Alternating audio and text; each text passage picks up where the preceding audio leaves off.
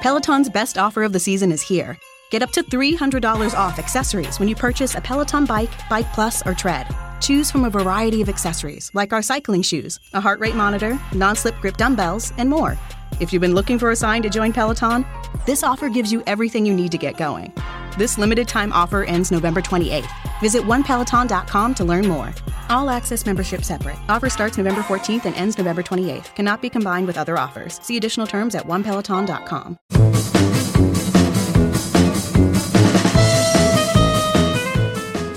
Welcome once again to High Desert Radio, the voice of the Jewish Federation of New Mexico. Our host on this edition, Marvin Gottlieb. Hello, I'm Marvin Gottlieb, and I'm the immediate past president of the Jewish Federation of New Mexico. And I'm sitting here today with Ron Hart, who is the current president of the Jewish Federation of New Mexico.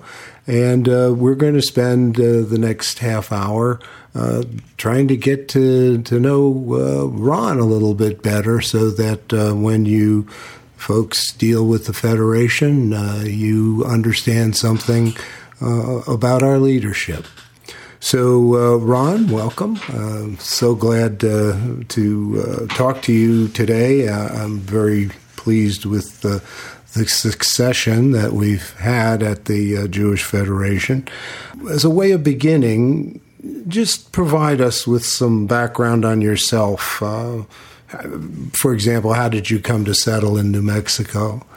Thank you, Marvin, for inviting me to be a part of this today, and also for the work that you've done in setting this up and getting it started as a way of communication with the community. Actually, my connection with New Mexico started as a child, and I used to spend my summers out here with visiting my favorite aunt and uncle, and so I grew up with the summer vacation enchantment of New Mexico, always thinking that this is the place I wanted to live, and so here we are. Well, of course, we know you're an anthropologist of some note, and that you run Go On Books and Films out of Santa Fe, and in fact are our first executive president from Santa Fe, and we're very pleased with the way that connection is growing these days. But let's focus on your connection with the Jewish community. You seem to have made, through your publishing company, through your community efforts, some exceptional efforts to promote Jewish intellectual and artistic life. How has that come about? You know, it's a matter of having that life and living in it. And coming out of an academic background, I was always involved in publishing and, in fact, as an anthropologist in filmmaking.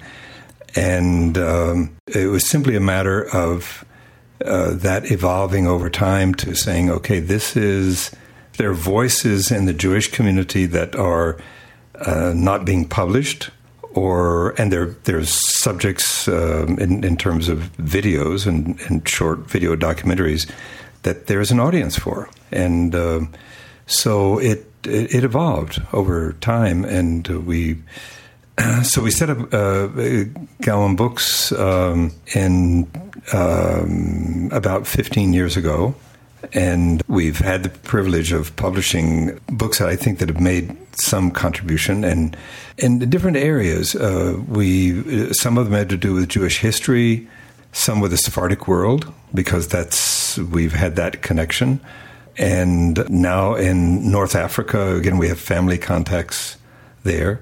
And these are Jewish stories that are not always as well known, and so we wanted to make those available. So that's kind of how Gowan Books and Gowan Films have developed. Mm-hmm. And we had the privilege also of meeting people along the way, like, for example, Rabbi Zalman Schachter Shalomi, who really started the Jewish renewal movement. We got to know him and published some of his books. So those books became winners of Best Book Awards, and it opened up more avenues. We met more people. And so interestingly enough, The authors now run from Israel to California, basically, and many places in between. So it's been a good venture. Right. You mentioned one of the influencers for this. Were there other major influencers that sort of turned you in the direction of this work as it was developing? One person I have to mention, my wife's sister, an anthropologist, Nina Friedemann, who she and I worked very closely together, and we had a kind of the thing that evolved over time. Nina wrote very extensively, and we always discussed the thing of maybe this could actually become a publishing venture. And so I have to mention her name. So Gloria, my wife, Gloria Bellavalan, has been the wonderful lady partner in all of this process. And her sister Nina, we were the three that worked together. And unfortunately, Nina passed away, but Gloria and I were able to continue with the dream that the three of us really had initially. While we in the Albuquerque, Santa Fe area know you as a civic leader and as a publisher of Jewish materials, and also an instigator for some wonderful Jewish programming, much of which we're looking forward to some fairly soon, and we'll ask you to talk a little bit about that as well. But first, perhaps there are some who don't know you as an author. Can you tell us something about your publications? Is there a consistent pattern of interest on your part in terms of your research and writing? For me personally? Yeah. Okay. Ethnohistory, So my training background is in cultural anthropology, and I had the fortune of studying with David Bidney at Indiana University, who was a leader in working with culture and understanding how culture worked in the Jewish community. And kind of growing from that, that's where my writing interests have continued. So I've done an introductory book on Judaism, and we have a plethora. We have a world of books on Judaism, but each one of us has a statement we'd like to make about it. So there was, so I did one on that, which really, for me, was looking at the ethno-history of the Jewish experience, the cultural history of being Jewish. And then more recently, I did a book on Sephardic Jews, again, doing the same thing, looking at what is the cultural history of this group of people, looking not only the experience in Spain, but then what happened in the diaspora after the expulsion and people scattered around the Mediterranean and the Ottoman Empire and Morocco and other places, and what was the cultural history that happened there. So that's been really personally and the unwritten book, of course, that's we all always have there. Those, yes. The one that is supposed to be done, right, is a carryover from having lived in Colombia all those years.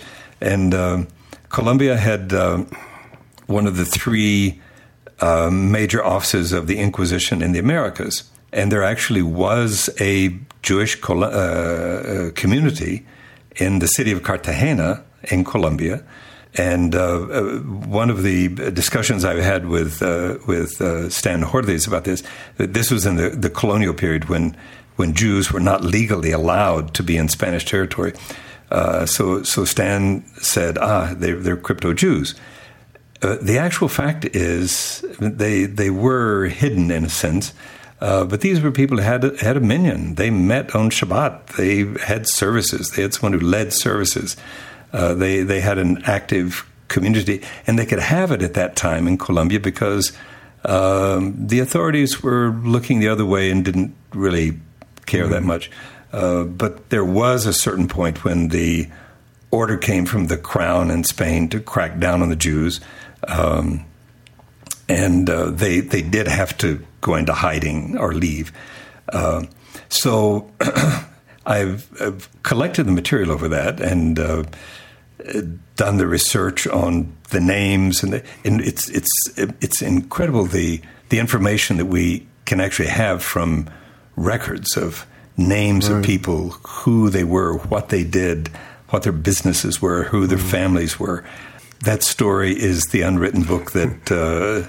Well, it sounds fascinating, and we'll be eagerly looking for that publication. Not that I want to put more work on you right now, because I'd like to turn our attention to the Jewish Federation and ask now, as president of the Jewish Federation of New Mexico, what do you see as the greatest challenges going forward? And give us a little high-level idea of what your plans are for addressing them. It seems to me that the Federation is the Jewish service organization that really can meet the needs of Jews throughout the state. And thinking in terms of the Federation in that sense, it reaches across religious boundaries to people who are affiliated or unaffiliated. The Federation gives such important services from the time that someone is a child and learning about Judaism until people are older in life and needing the assistance that sometimes is needed at that point.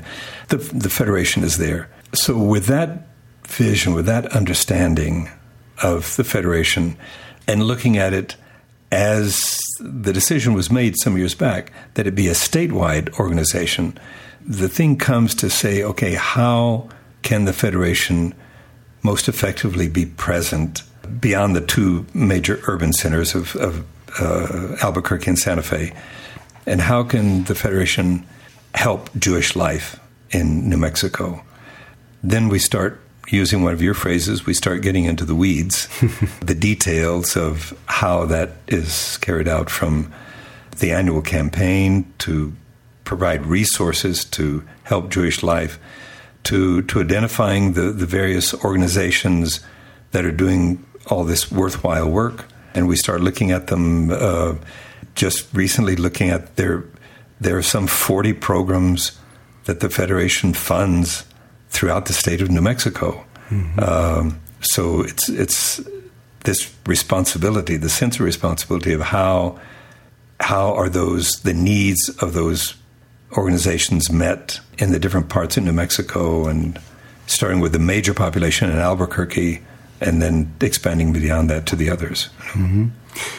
If we look into the future and we try to envision a New Mexico with a vibrant Jewish community, and let's assume for a moment that Federation and other organizations with Federation support have been successful. What do you see? What is the hope for the New Mexico Jewish community? How does it look in the future if we're successful, relating to the Jewish community itself, but even beyond that, relating to the Jewish community's relationship to New Mexico as a whole? One of the things that I think is important, for example, in the Jewish Care Program, we might think initially, given the name Jewish Care Program, that it only addresses the needs of Jewish people who are in need. But the actual fact is the program addresses people beyond the Jewish community. And I think this is one of the important things also that the larger community around us understands, that the work of the Jewish Federation, although is very much oriented toward Jewish life, but it's also about being a responsible member of the larger society. And it's not only about being Jewish, it's also about being New Mexican. It's about being people who are in need of, whether it be education or other kinds of needs that come there.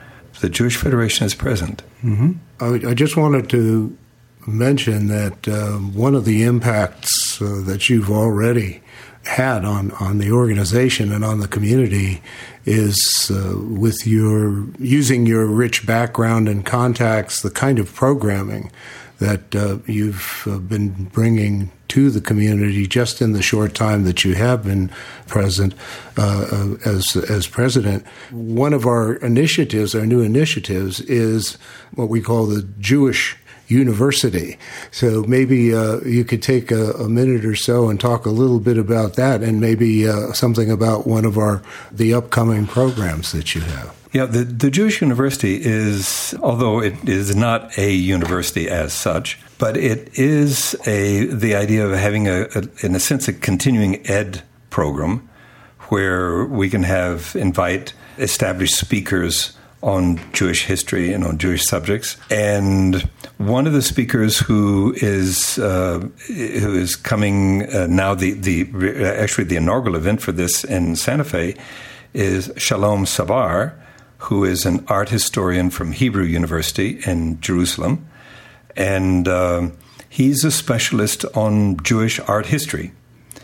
And he is coming with a talk about Rembrandt and the Bible and the Jews, looking particularly at Rembrandt's connection with the Jewish community in Amsterdam. And he has an interesting point, which is that he thinks that it was that connection with the Jewish community that helped make Rembrandt's art exceptional and, to use his words, became better and more sophisticated because of his contact with the community. So it's interesting. We all know that Rembrandt did the portraits of many Jewish people, and he lived in the Jewish community himself. So it's fascinating to get into these details of life that come out about major art figures who was not Jewish himself, but whose involvement in the Jewish community contributed to making his art great. And we will be having another speaker coming up soon, Dr. Alma Gottlieb, who is... no relation, I know. No relation, interestingly enough, yes. But she is now at Brown University and is doing some very interesting work on Sephardic Jews. And this actually has a connection to New Mexico, because in New Mexico we know about crypto Jews and people who came out of a Jewish background and then with the expulsion and the Inquisition converted. She has done some work with a parallel community in Cape Verde, which is another part of the world. But here we're having a similar experience. In Cape Verde, there were conversos, people who were Jewish and converted. And she's followed up on their history, seeing what their descendants today, how they're dealing with that background. What does it mean to them? What are they trying to do with it? So Alma Gottlieb will be here as one of the next speakers speaking on that subject, which is a parallel subject to the New Mexico experience. Wow. Well, we are certainly looking forward to these programs. If they are anywhere near the quality of the ones that we have already experienced, we're in for a wonderful experience indeed. Ron, thank you for letting us delve into your life a little bit here to introduce you to some people who might not otherwise be able to get to know you. And as immediate past president, I welcome you aboard, and I assure you myself and the rest of the executive committee and the board will provide you with all the support that you need, and we're really looking forward to your having a very successful tenure. Thank you very much.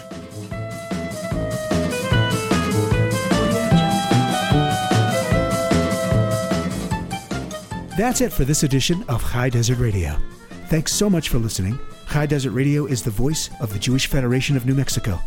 Remember, in order for us to continue providing quality programs like High Desert Radio and to continue our work in service to Jewish seniors, Holocaust survivors, low-income families, children, young professionals, Israel, and more, the Jewish Federation of New Mexico relies entirely on the generosity of listeners like you.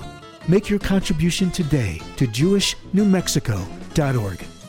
Remember, you can subscribe to this series on iTunes, and be sure to visit us at jewishnewmexico.org. Till next time, for High Desert Radio, I'm David Wolf.